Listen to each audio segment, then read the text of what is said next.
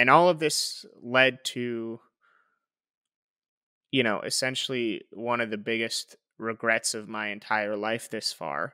It's very common to play the woulda, shoulda, coulda, if I'd only, maybe things would have been different game.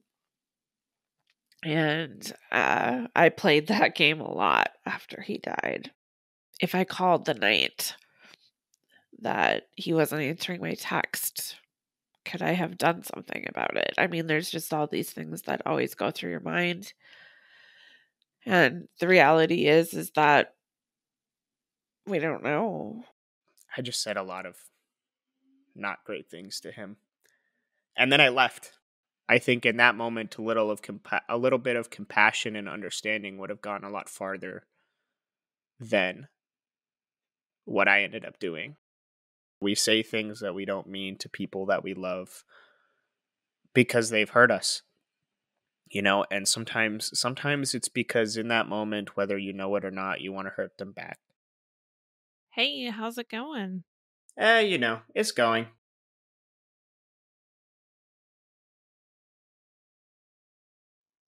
All right. So, welcome back. I think we're just gonna hop right into it. So, at the end of the last episode, I came downstairs and found him drunk.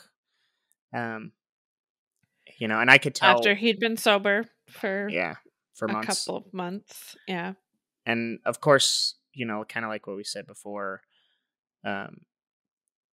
as soon as you and I both knew what was going on with him in the first place, like there was no way that he was going to be able to sneak it anymore without us noticing. No. And that was exactly what happened is, he was trying to sneak it, trying to get by because he knew you were going to be working all weekend, night shift. So you're going to be sleeping during the day and working. I was supposed to go to my friends all weekend.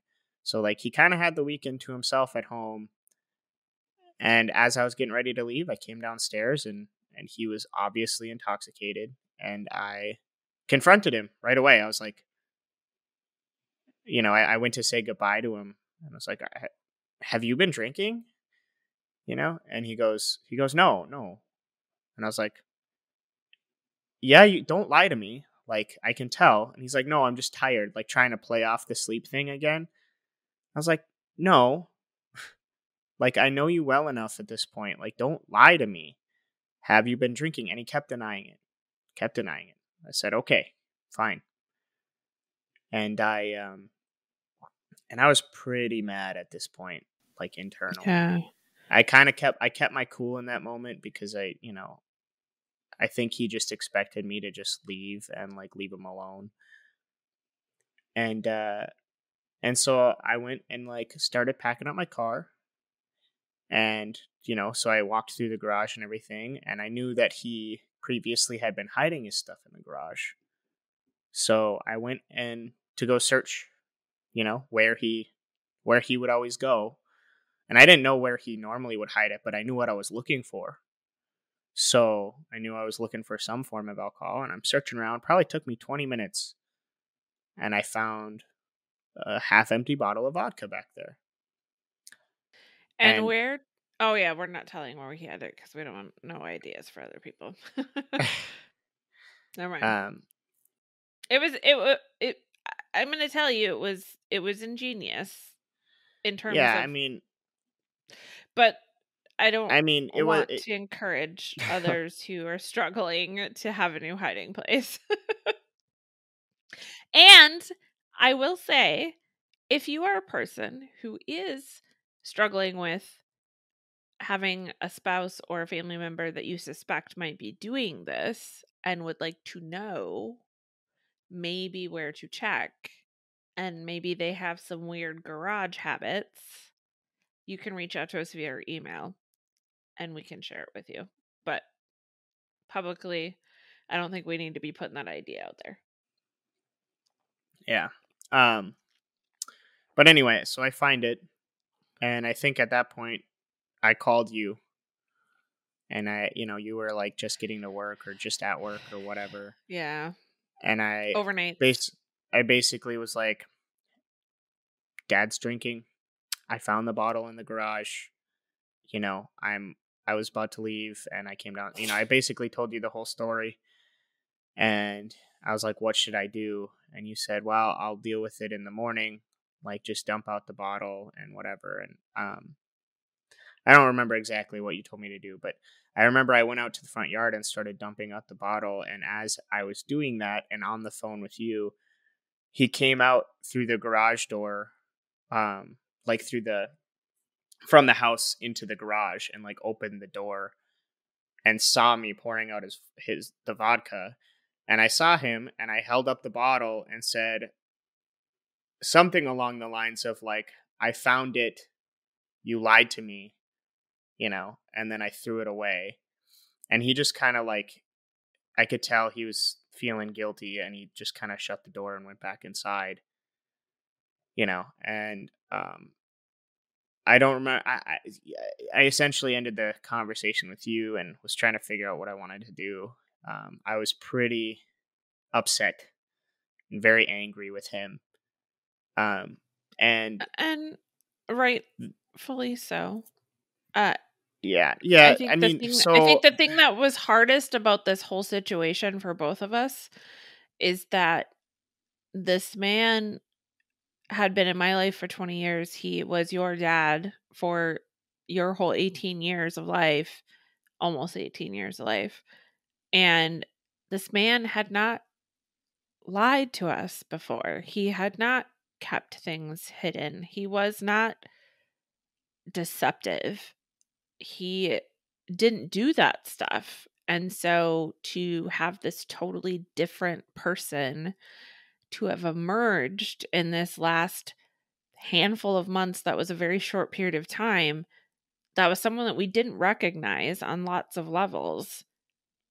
And we're dealing with the hurt and the betrayal that comes with, I've just been lied to for months and months and months.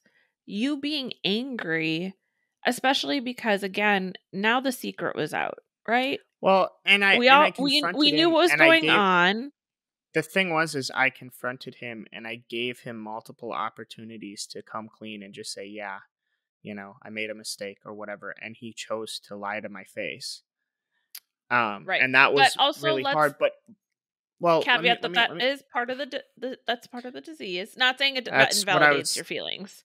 that's Yeah, what I was sorry. getting to is I just wanted to preface, like, obviously now I know that, like, anytime, basically with any addiction, relapse is a thing that happens. It's almost 0% of the time that somebody's going through, trying to get out of addiction of any sort without having a relapse or two. And it can happen Relapses, after being sober for 20 years. You can relapse. yep, It is yep, part of the recovery process. Relapse yep, does not mean failure. It's how you no, deal with the relapse that matters. right. So, but I didn't necessarily know that at that time either, Yeah. that relapse was a part of this journey. So, I thought things were getting I better. I didn't thought things either. were done with. And so then suddenly in my mind it was like, "Oh great, he's back into it fully." It wasn't just like, for me, it didn't feel like it was just like, "Oh, just a one-off thing, like we'll get through this, we'll fix it." It was, "Oh, you're fully back into hiding and lying and drinking." And like I thought we were past this kind of deal. I know better now, but I And didn't at that well, point. and again, why wouldn't you feel that way? Because your entire life he was the opposite. Right.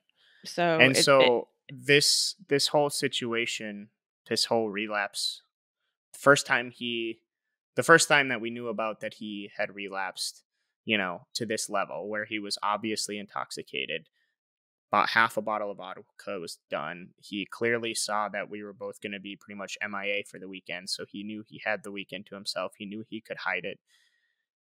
Um, and so of course I was pretty livid. I was very upset, and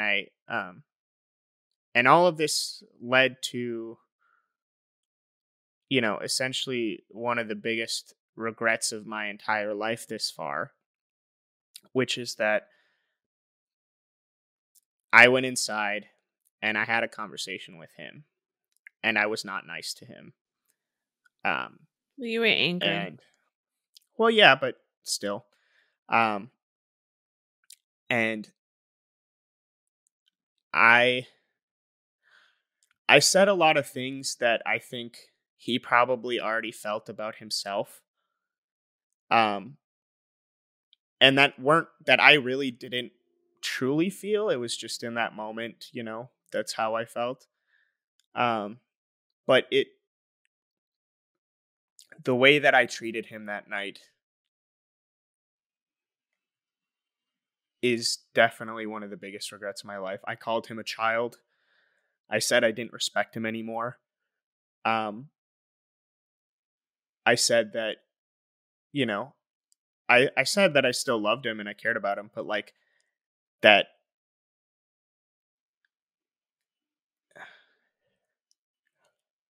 that I thought that he was weak and had no self-control, and because of that I didn't respect him anymore. I said that he was acting like a child and that um I just said a lot of not great things to him. And then I left. I didn't stick around. I left and I went to my friends for the weekend. And I left him with that. And it's become one of my biggest regrets because I never had the chance to resolve that with him, because 3 weeks later he died. Uh I never had the chance to readdress it or to tell him that that stuff wasn't true. And I think about like how, again, thinking back now, how in pain he was, and the things that he probably told himself on a daily basis, which probably were much worse than the things that I said. But now, him having, you know, that moment of me saying those things, um, now he had the added aspect of confirmation or validation that even my son thinks these things of me. So why shouldn't I? And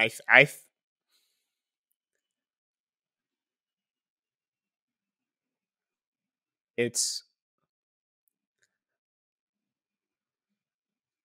I mean, like I said, it's my biggest regret in my entire life is that conversation that I had with him, because he didn't deserve that. And as bad as I was feeling, he needed compassion in that moment. He needed understanding. And I just put him down and probably made him feel a lot worse about himself.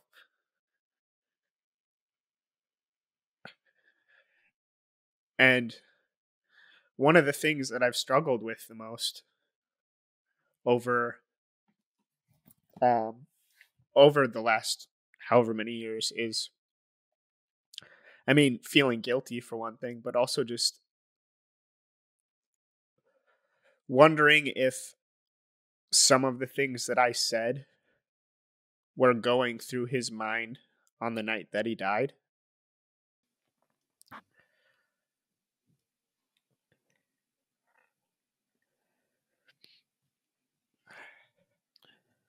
Because and I left him there all alone for him to just sit in it. Yeah. I went in, I was mad, I said a lot of things that I shouldn't have, because he made a mistake. He was trying so hard. He was trying so hard to be better, and he made a mistake, and I reamed him for it. Yeah. And I never got to apologize. I never got to resolve it. And I can't help but wonder if I made things worse for him internally. I Um, Yeah, I don't know if any of us will ever know the answer to that. Um I hate to see you upset like this. I understand that feeling though of um there are things that I think about that I wish I had done differently. Um there are things that make me really sad about the stuff he was struggling with and the things that I missed. I think that it's very common uh, to play the woulda, shoulda, coulda, if I'd only, maybe things would have been different game. And I played that game a lot after he died, as uh, if I called the night that he wasn't answering my text, could I have done something about it? I mean, there's just all these things that always go through your mind. And the reality is that we don't know. We don't know what would have happened or not happened. And the one thing that I can tell you is that, and this is harder, I think, for you to understand right now because you don't have your own child and you're not a parent. But I think that many other parents would agree with me on this, that no matter how much you might feel hurt that you've disappointed your child or that you've hurt them in some way or upset them or you feel bad about it, you also recognize that, like, they're reacting in the moment. There's a level of maturity that comes when you become older and when you're a parent, that you can see beyond the fact that, like, like they're angry, right? And they're expressing their feelings. Um and I know for a fact, I know without a doubt that, like, if your dad were here, he may have thought that. He may have been thinking about that. It may have hit him in that moment. But in his healthy mind, if he had not died, if he was still here with us, he would have absolutely told you that it was not your fault and that he understood where you were coming from. And, like, I don't, you know, and I know that those types of things don't change the fact that it still sucks because you think about those things, that well, you it's could have just done differently. it's just well, I remember part of that conversation being like, "You're supposed to be my dad. You're supposed to be the strong one, and here I am reprimanding you for doing something stupid and not being able to control yourself." And like, and I called him a child, and I said a lot of other things, but I think the thing that sucks the most about that is, again, like, I loved him so much. We were so close. Um, and looking back and knowing how much he was struggling and how much in pain he was, or how much pain he was in. Um, I just hate the fact that I added to it instead of taking away, especially in a moment that he did have some weakness and he did give into it. And again, in that moment, now it's shaped the way that I that that is a lesson that I will never forget, and it has shaped the way that I interact with people forever in terms of when people make mistakes, because he made a mistake. That's all it was. It was a relapse. It was it was a very normal part of the process, and I think in that moment, a little bit of compassion and understanding would have gone a lot farther than what I ended up doing. And obviously, I was 17 years old and didn't know any better, and had never gone through anything like this before, and didn't have the control of my emotions that I do now. But that doesn't change the fact that that's what I did. And it Yeah. doesn't change the fact that I wish that I didn't. Um, and it doesn't change the fact that he died, and I never got to tell him I was sorry for that. Yeah. Yeah, I think that there are a lot of people who can relate to that, to what you've just shared. Um, I'm sure there are a lot of younger people who have said things to their parents and something bad have happened and they wish that that hadn't happened and they regret that. And Or anybody in your life. or I know anybody. I The reason why I share that is because I know that that happens. That we say things that we don't mean to people that we love because they've hurt us. And sometimes it's because in that moment, whether you know it or not, you want to hurt them back. And Yeah. sometimes it's because you are angry and you want to see them better and you're too hard on them. And we all have been there. We've all done it. Yeah. I think in normal circumstances, it would have been resolved and we would have had a conversation later, and we would have, you know, probably been closer because of it, but that's not what It's happened. because how, yeah, that's because how we that's how we rolled, as a family. And I think for both of us, there was a lot of uh, the hardest part of him dying was the fact that there was all this stuff that had just happened right up to his death. That That was was all so, still unresolved and yeah.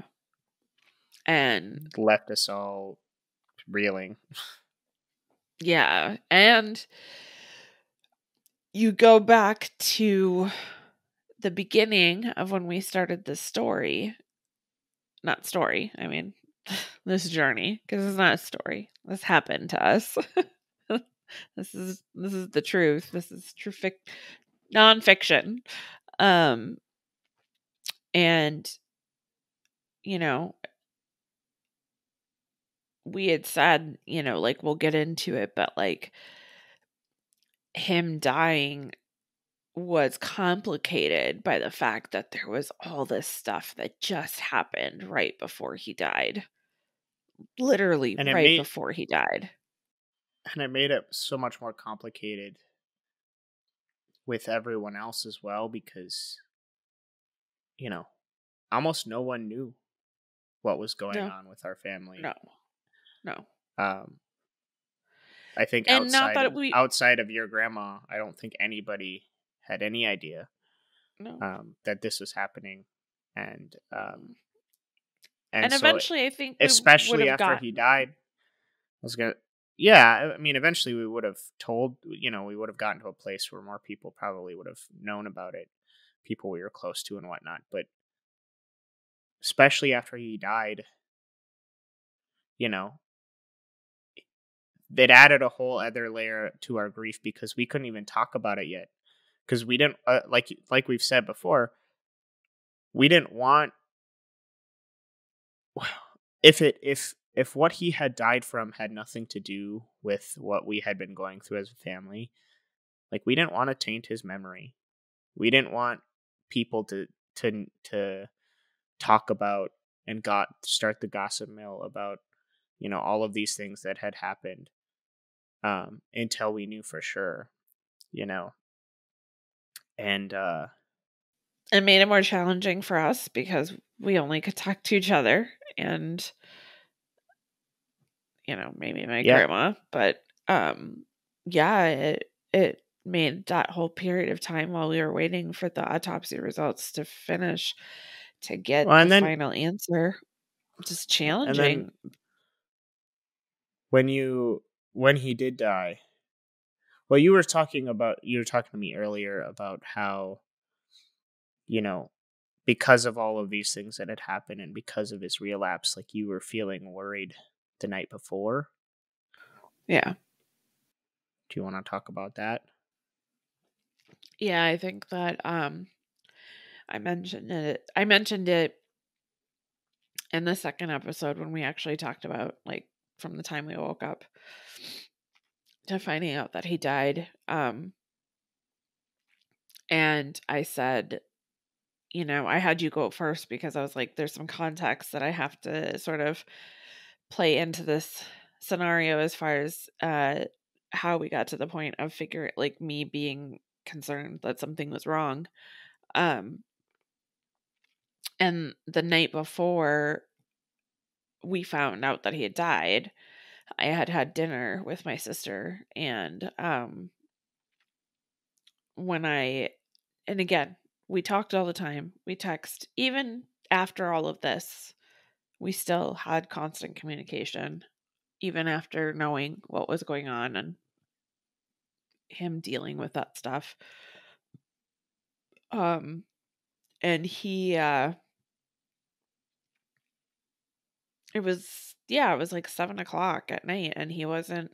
I texted him to be like, "Hey, I'm done with dinner. I'm gonna go home."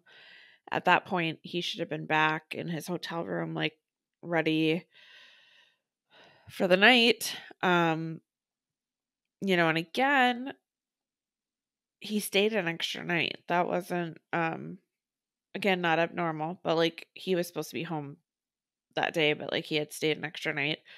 And I knew he was dealing with this stuff, and I had a weird feeling, and I was a little bit concerned because he wasn't responding to me. And then I called him, and he wasn't answering his phone call. But again, because he also does deal with this sleep issue. The thing about the sleep issue I want to make really clear too is that when we realized what was going on with him in terms of the alcohol, we could clearly distinguish after that between his legitimate sleep episodes and the ones that were induced by alcohol. Like, before we knew that was going on, they kind of all seemed similar. But after that happened, that's why when he said I'm just tired, you're like, no, I can tell this is not the same. Yeah, I knew Once, immediately that was not the case. right. So once we knew, it was like the light bulb went on. We went, oh, okay. So, like, these are the little nuancy differences that would happen because he still had sleep issues. He still had insomnia that was not being fully treated. He still had sleep deprivation. He still had episodes. They got better, as in, like, less frequent after he had stopped drinking, because clearly the frequency of them had increased with the drinking.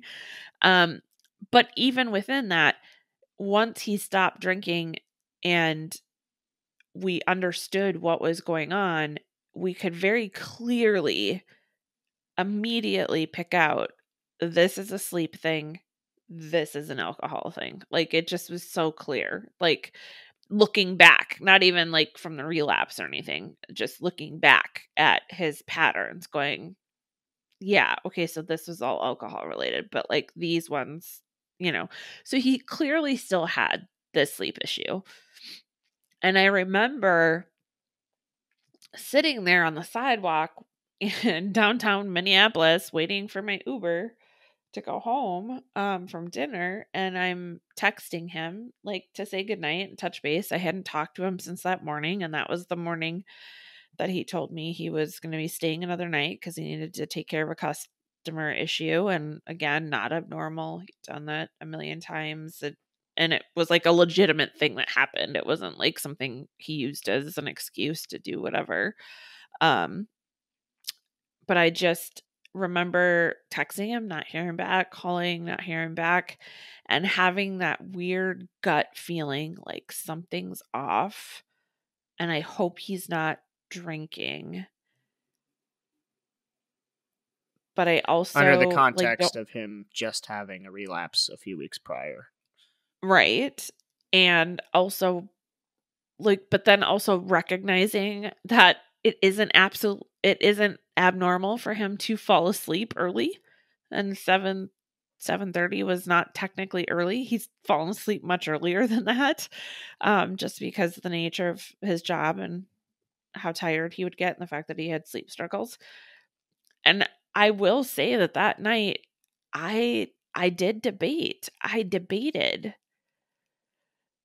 if I should call like the hotel, if I should have try to get a hold of him through his room, if I should have somebody check on him. Like it was a fleeting thought through my head, but it did occur to me. Like it felt off, but I rationalized. So like you talk about, regrets, right?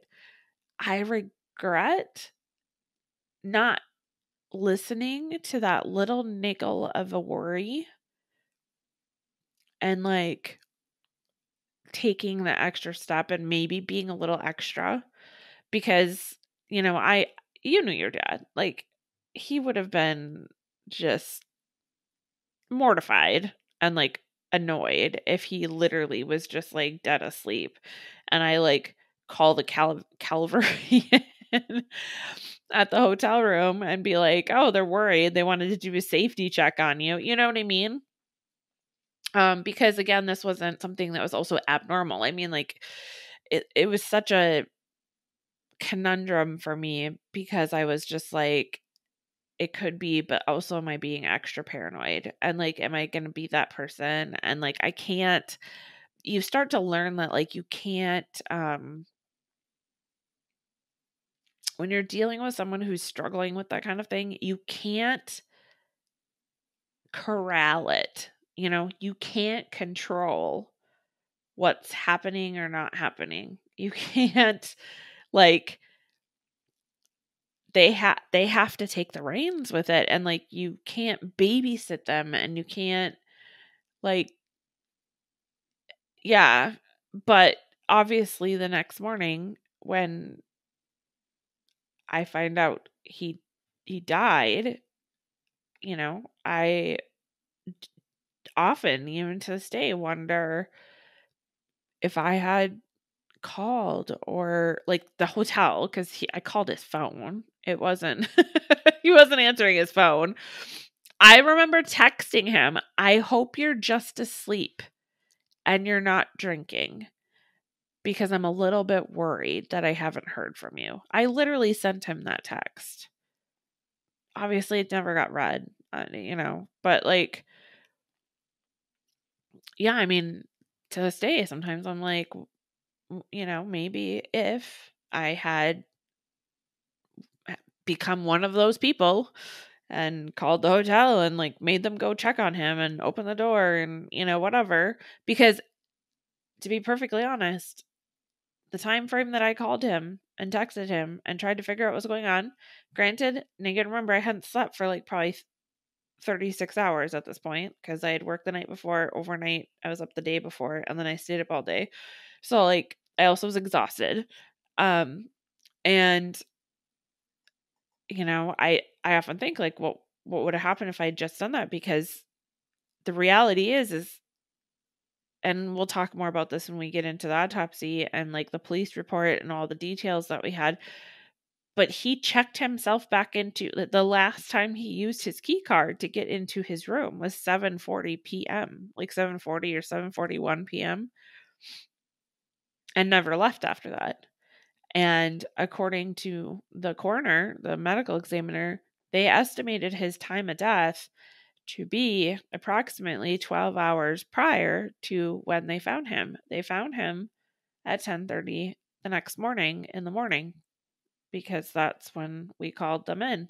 So theoretically, based on all of that, he died within a few hours of me trying to get a hold of him.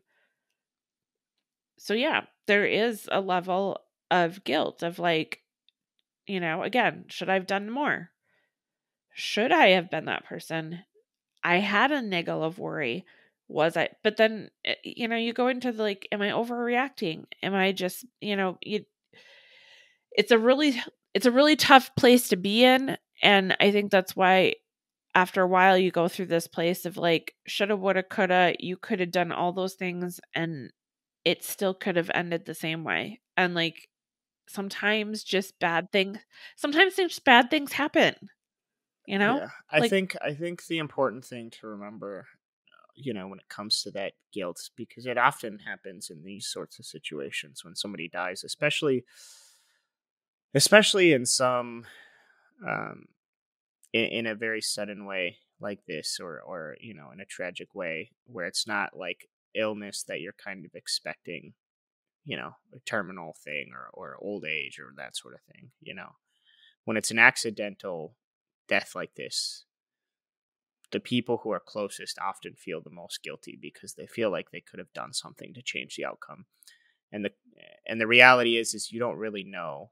You could have done all the right things and it still would have had the same outcome. Like, there's no way of knowing, and dwelling on it all was of an that stuff. accidental death. Yeah, I mean, So, dwelling on all of that stuff ultimately ends up fruitless because you can't change the past anyways, and all it does is cause you more pain. I think for me, you know, I don't think that conversation would have changed the outcome of him dying, but I still regret it because that I was I wish that I was nicer to him. I wish that I showed more love to him. I wish that I was more compassionate to what he was going through in that moment, because even if he would have died the next, even if he still was going to die the way that he did, at least at least then I at least then I didn't say things that I regret. yeah, I think it comes down to, again, this is where that professional therapy becomes very important. It's learning how to forgive yourself, right? Because my And that's therapist not used to say something this. I tend to be particularly good at. I don't think a lot of people are good at that. We live in a culture where we're self-critical and we take a lot of blame on ourselves for things that we wouldn't blame other people for, or give compassion. I mean, we give compassion to all sorts of other people for all sorts of things, and yet we hold ourselves to a standard that it's hard to show compassion for yourself. And one of the things that my therapist used to say out to me all the time, now obviously I have a different one because I don't live in the same state anymore, but um she would often, when I would start to feel really upset and sad and sometimes guilt, sometimes regret, sometimes just this feeling of like, I just wish I had done this differently or I'd done that. And she always had a really great question for me, which is true. And she used to say, you know him the best. And if he were sitting here right now and he knew everything that had happened, and that you were dealing with this feeling of guilt or regret or sadness about something you did or said and whatnot, what would he say to you? Would he blame you for this? Would he feel like it was your fault? Would he feel like you should feel bad about those things? And Mm, realistically, no, The thing he is wouldn't. honestly, in this situation, knowing him, uh, he would be blaming himself. I mean, so much more than he would ever think to even, you know, think badly or blame us. Um, he would be so incredibly hard on himself for all of Yeah. this. If he knew the outcome, if he knew that he was going to die and everything that would follow in our lives and all of those things, like I don't know if he would ever forgive himself, and that also makes me really sad because it wasn't his fault either. That is one of the one things I really struggle with, and that makes me very sad as well, is that this is just exactly what you said. But I do think that, like, realistically, I mean, we can feel bad for all the things that we did or didn't do, said or didn't say, all that stuff. But in the grand scheme of things, we loved your dad more than anything, and he loved us more than anything. And I think you and I have talked about this before, but we both know with certainty that had he known that the outcome of what would have happened and the way that this accident happened and all the things that came after, he would have done everything in his power to avoid that from happening. You know what I mean? Like, and I do think that had he not died accidentally, he would have come around. I do think I Oh, definitely. I have a very strong faith that he would have come around and resolved things because he already was feeling guilty for what he was putting us through. Like he had expressed that more than once. And Well, not even. Yeah, not that even is like. something that I have full confidence in, and that at some Yeah. point he would have gotten through it and been better off for Right. it on the other end. Yeah. I think the journey would have probably been just as difficult in different ways. I don't think it would have it it he was such in the beginning process of it that, like, Hmm. I mean, it we're never still gonna would have know. been it still would have been difficult, but I do believe Yeah. that he would have pulled through. One other thing too, after his relapse, I remember the only thing I remember between his relapse and when he died, there's two things. I remember the phone call I had with him on Tuesday night, 2 days, well, 2 days before. So he would have died Wednesday night at like 10 o'clock, and we found out Thursday. But the last time I talked to him was Tuesday night, and I don't remember the full thing of the conversation. He called me while I was on my way home from work, and it was a pretty brief call, but I will say that I'm happy that the last thing that we had said to each other was that we loved each other. You know, that was the last thing I ever said to him, was that I love him. But the other thing that I remember is, in regards to the relapse, because he obviously like was in therapy and doing all of that stuff. He was talking to his therapist about it, and he shared this with us, kind of in the way that his therapist um gave an illustration or an analogy as to what happened and why he relapsed, that he seemingly really resonated with, which was, at least the way he And explained it. honestly, it totally made sense to us too. It was a good analogy for us to be able to understand it as well. Yeah, because I mean, again, at that point, we didn't have the same knowledge about this process that we do now, but which was essentially that, like, alcohol for a long time has been your best friend. You love your best friend. You want to hang out with your best friend all the time, but you realize it's a toxic relationship that's bringing you down and ruining your other relationships. It's like that friend that always convinces you to do dumb things and always convinces you to. It's bad association, right? And so you've done a good job so far of cutting things off and avoiding doing things with your friend until one day you're at the store and you see your friend at the store.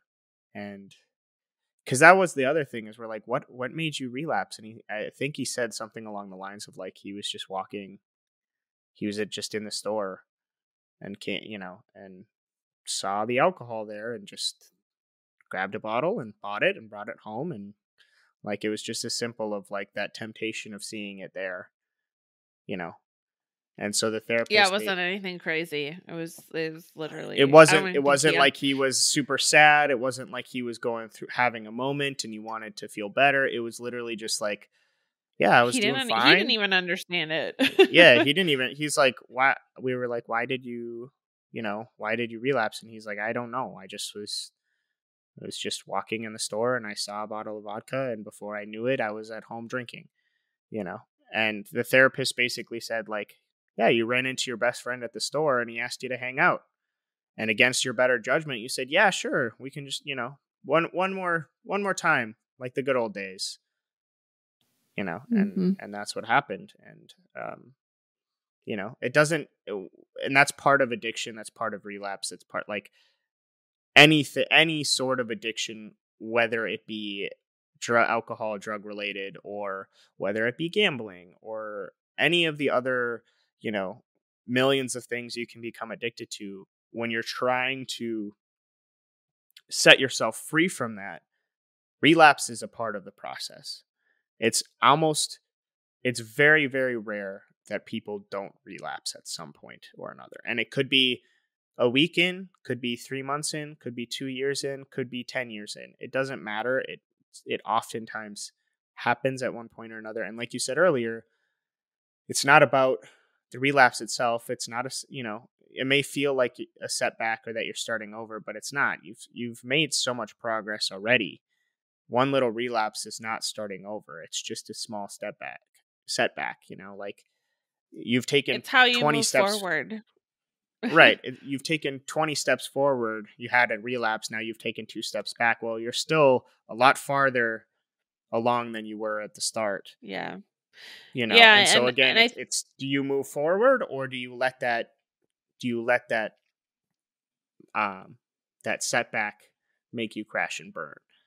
yeah. And I think that that's where societal stigma comes in, and these biases and opinions we have about what drug addiction is, or who a drug addict is, or who an alcoholic is, or whatever.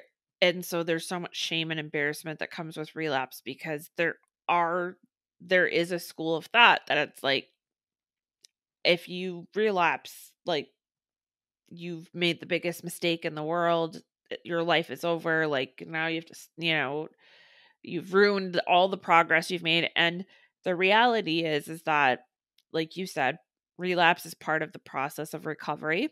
And sometimes the relapses are what teach you the things you need to continue to grow in your recovery. Well, And it's not sometimes on that same line, the relapse is what teaches you how bad it actually affects your life. Because sometimes, you that as know, well. things start to get way better, right? And you're like, oh, things are going good in my life, things are whatever. And then you're like, maybe I can handle it again. And you try it, Yeah. and then everything, and then you realize, oh, this is what my life was like. Yeah. Yeah. It can be that kind of realization as well. And And go ahead. I was just going to say, so, again, I think that as a society, as a culture, as people who I, I would bet at this point in time, all of us know at least one person that has issues with substances, right? Um, is to take that judgment and that bias and that stigma out of the equation, recognize that relapse is something that will happen. It's not about the fact that the person relapsed, it's about what they do after they relapse. So there is sometimes people who, because they don't feel safe in using their resources to say, I messed up and I had a few drinks, or I took some pills, or I went on a bender, or I shot up, or I did this. And then there's a shame spiral that happens. And then they just are like, well, I've already messed it up. Might as well just keep going. Right. Yeah, And so I'm if so we, stupid. I can't control myself. You go through that negative self-talk spiral, and right, it gets you to it's very quickly that you get to a point where you're like, well, screw I'm just it. going to mess it up I, anyways, so screw yep, it. I'm just going to, jump right back in the exactly. pool. And so, what is so important for the people who surround someone who is in recovery is to really go and be with them in no judgment about their thing that they're dealing with, right? It's if you're having a hard time and you feel like you want to use or you feel like you might relapse, you can come and talk to me. I am not going to judge you. I will say, what do you need? What is going to help you? What's the next, like, what's your tools? You have a meeting? Do you have whatever? I'll drive you there. Like, or if someone comes, Love is a much stronger motivator than judgment. yes. And Judgment will often lead somebody onto the path, they onto the start to negative hide it. path. They hide Yeah. it It because they, again, there's shame. It's a shame and embarrassment and guilt and all the negative feelings that come with it. And I said that to my sister when she was in recovery. I said, it's inevitable you're going to make mistakes at some point. It's not about making the mistakes, it's about what you do afterwards. So if you ever are in that place where you are feeling tempted or you did trip up and make a mistake, it's not about the fact that you make a mistake. It's like, what did you do afterwards to fix it? Right. Like, so like if Mm. you made a mistake, What lessons did you there's something you let slip, right? Like everybody, as they go through their recovery path, they find a process that works for them, whether it's going to AA meetings, NA meetings, whether there's a program they're involved in, whether they have a therapist, a psychiatrist, they have some sort of community that they're involved. There's something that they do on a regular basis that keeps them accountable and focused on their sobriety. Like it's like managing a disease. It's like having diabetes where you have to check your glucose, your blood sugar every day, and adjust your foods and maybe take some insulin and all that stuff. Like that's what addiction is. Like you have to manage it every minute of every day and be on top of it. And so you put systems in place, and that's what recovery is about. You put systems in place that keep you on track with your health.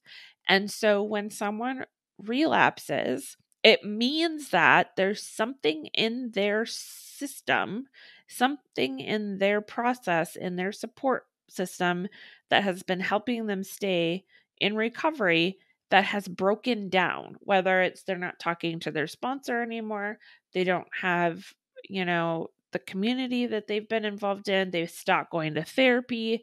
There's something that they're not doing that they were doing before. And so the best thing you can do when somebody trips is to help them back up, is not to kick them while they're down and be like, here, you're an awful person, like how dare you.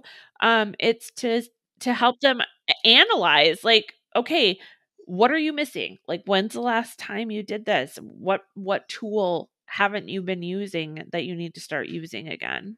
When I think on that same point, oftentimes people like that, or people in general, when they make a mistake, they're their own biggest critic. They're already judging themselves. They're already kicking themselves. Like there is nobody. I would venture to bet that there is nobody in this world except for full blown narcissists and sociopaths, psychopaths, that sort of thing. Like where it's a clinical issue, but like nobody in this world makes a mistake and then thinks highly of themselves afterwards. You know, like Right. you're kicking most of the time. You kick yourself when you're down already. You're already your worst enemy, and then if you have somebody else who comes and does it too, it just reaffirms everything you already think about yourself. And so there is this common, when people relapse, it's dangerous because if they don't have the support that they need, they'll just jump right back in the deep end of the pool because might as well. I'm already messed up. I'm already screwing it all up. I'm never gonna get better. I can't do it. You know, and they beat themselves down, and then it's like, well, what else? What else can I do? Right. And again, that's where that love and compassion comes in versus judgment, because that's again why it's my biggest regret in this whole thing was the moment that he needed it the most, I kicked him while he was down. He probably already thought all of those things towards himself already. And that's the part that hurts me the most, is that Yeah. you know, the other thing that's dangerous about relapse, I was going to say, is Uh-huh. I think people often forget or often don't realize that relapse is dangerous for like overdoses and things, especially because Uh-huh. if you've been sober for alcohol or opiates or whatever else the substance may be, especially if you've been sober for a certain amount of time, your body goes back to baseline and it's not used. Usually with addiction, as the addiction progresses, your tolerance goes up and up and up and up and up. So, whether it's cocaine or opiates or alcohol or whatever, in order to get that same effect in your body, you have to drink more, you have to take more, you have to snort more, you have to shoot up more, whatever. Um, when you go sober, all of that, your tolerance goes right back down eventually, especially if you've been sober for long enough.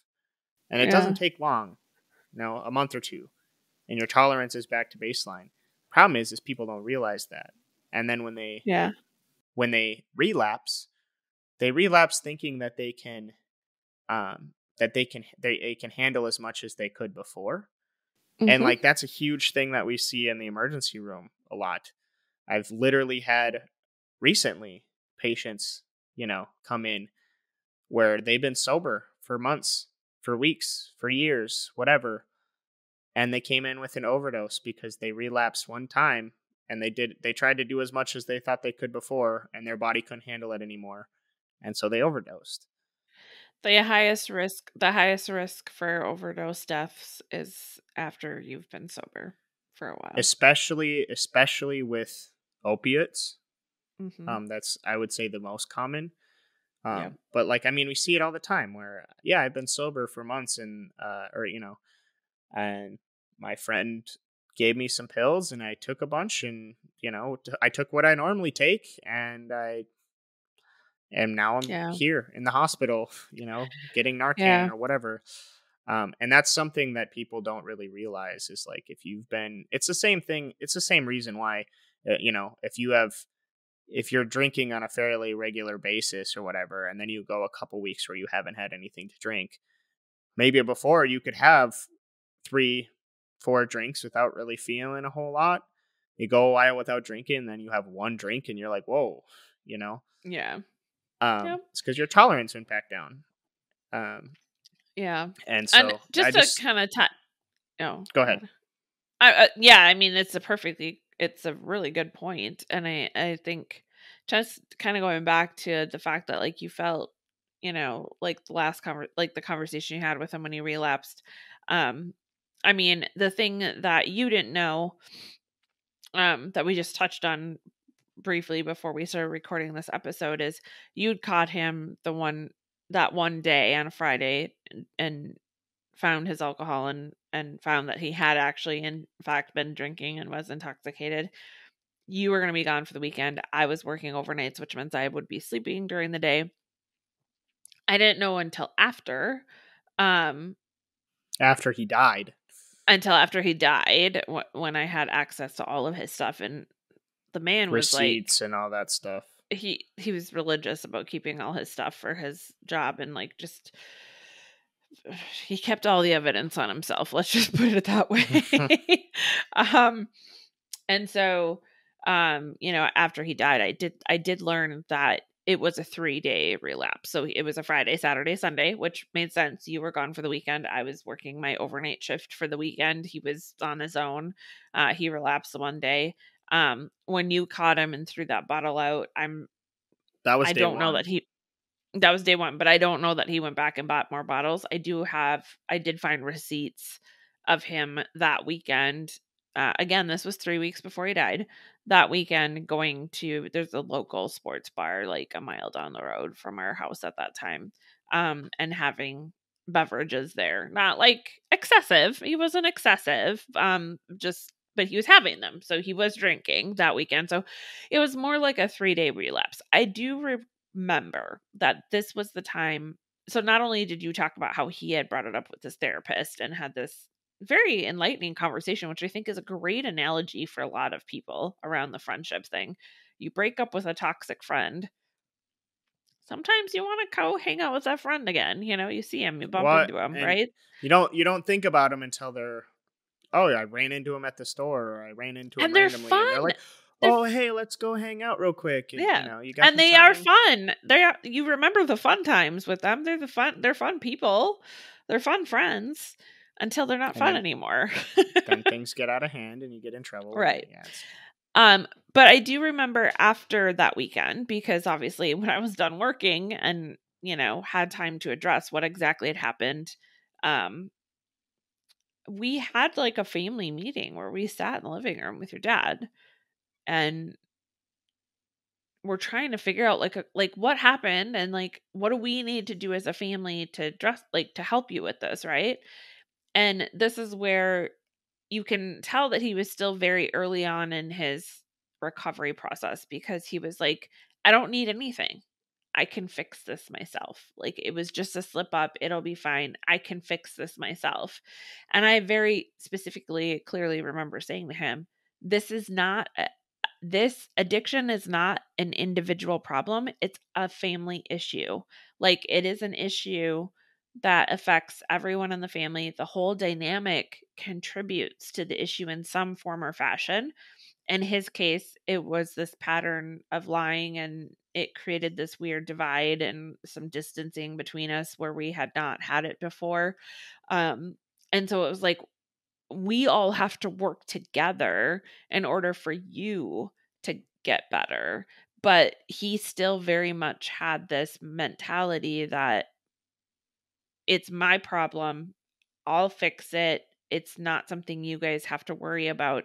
And I remember specifically being really frustrated about that, because he didn't see the fact that this was affecting, or I don't know that he didn't see it. He wasn't acknowledging or didn't want to acknowledge the fact that this actually impacted all of us, and that him just fixing it on his own without including us wasn't really going to fix it. So I do remember that happening after that relapse. yeah. And And then he I think died. like it. Yeah, I was gonna say, I think the hardest part about that whole situation is he relapsed, and before we could even figure out what to do about it or how to help him, or And it was a you short know, relapse, like a yeah, few days. And then he was, yeah, back on 3 weeks back on later. track, and then suddenly he was gone, and like I said, like we said last episode, and then even into this one, like he was doing so good, he was trying so hard.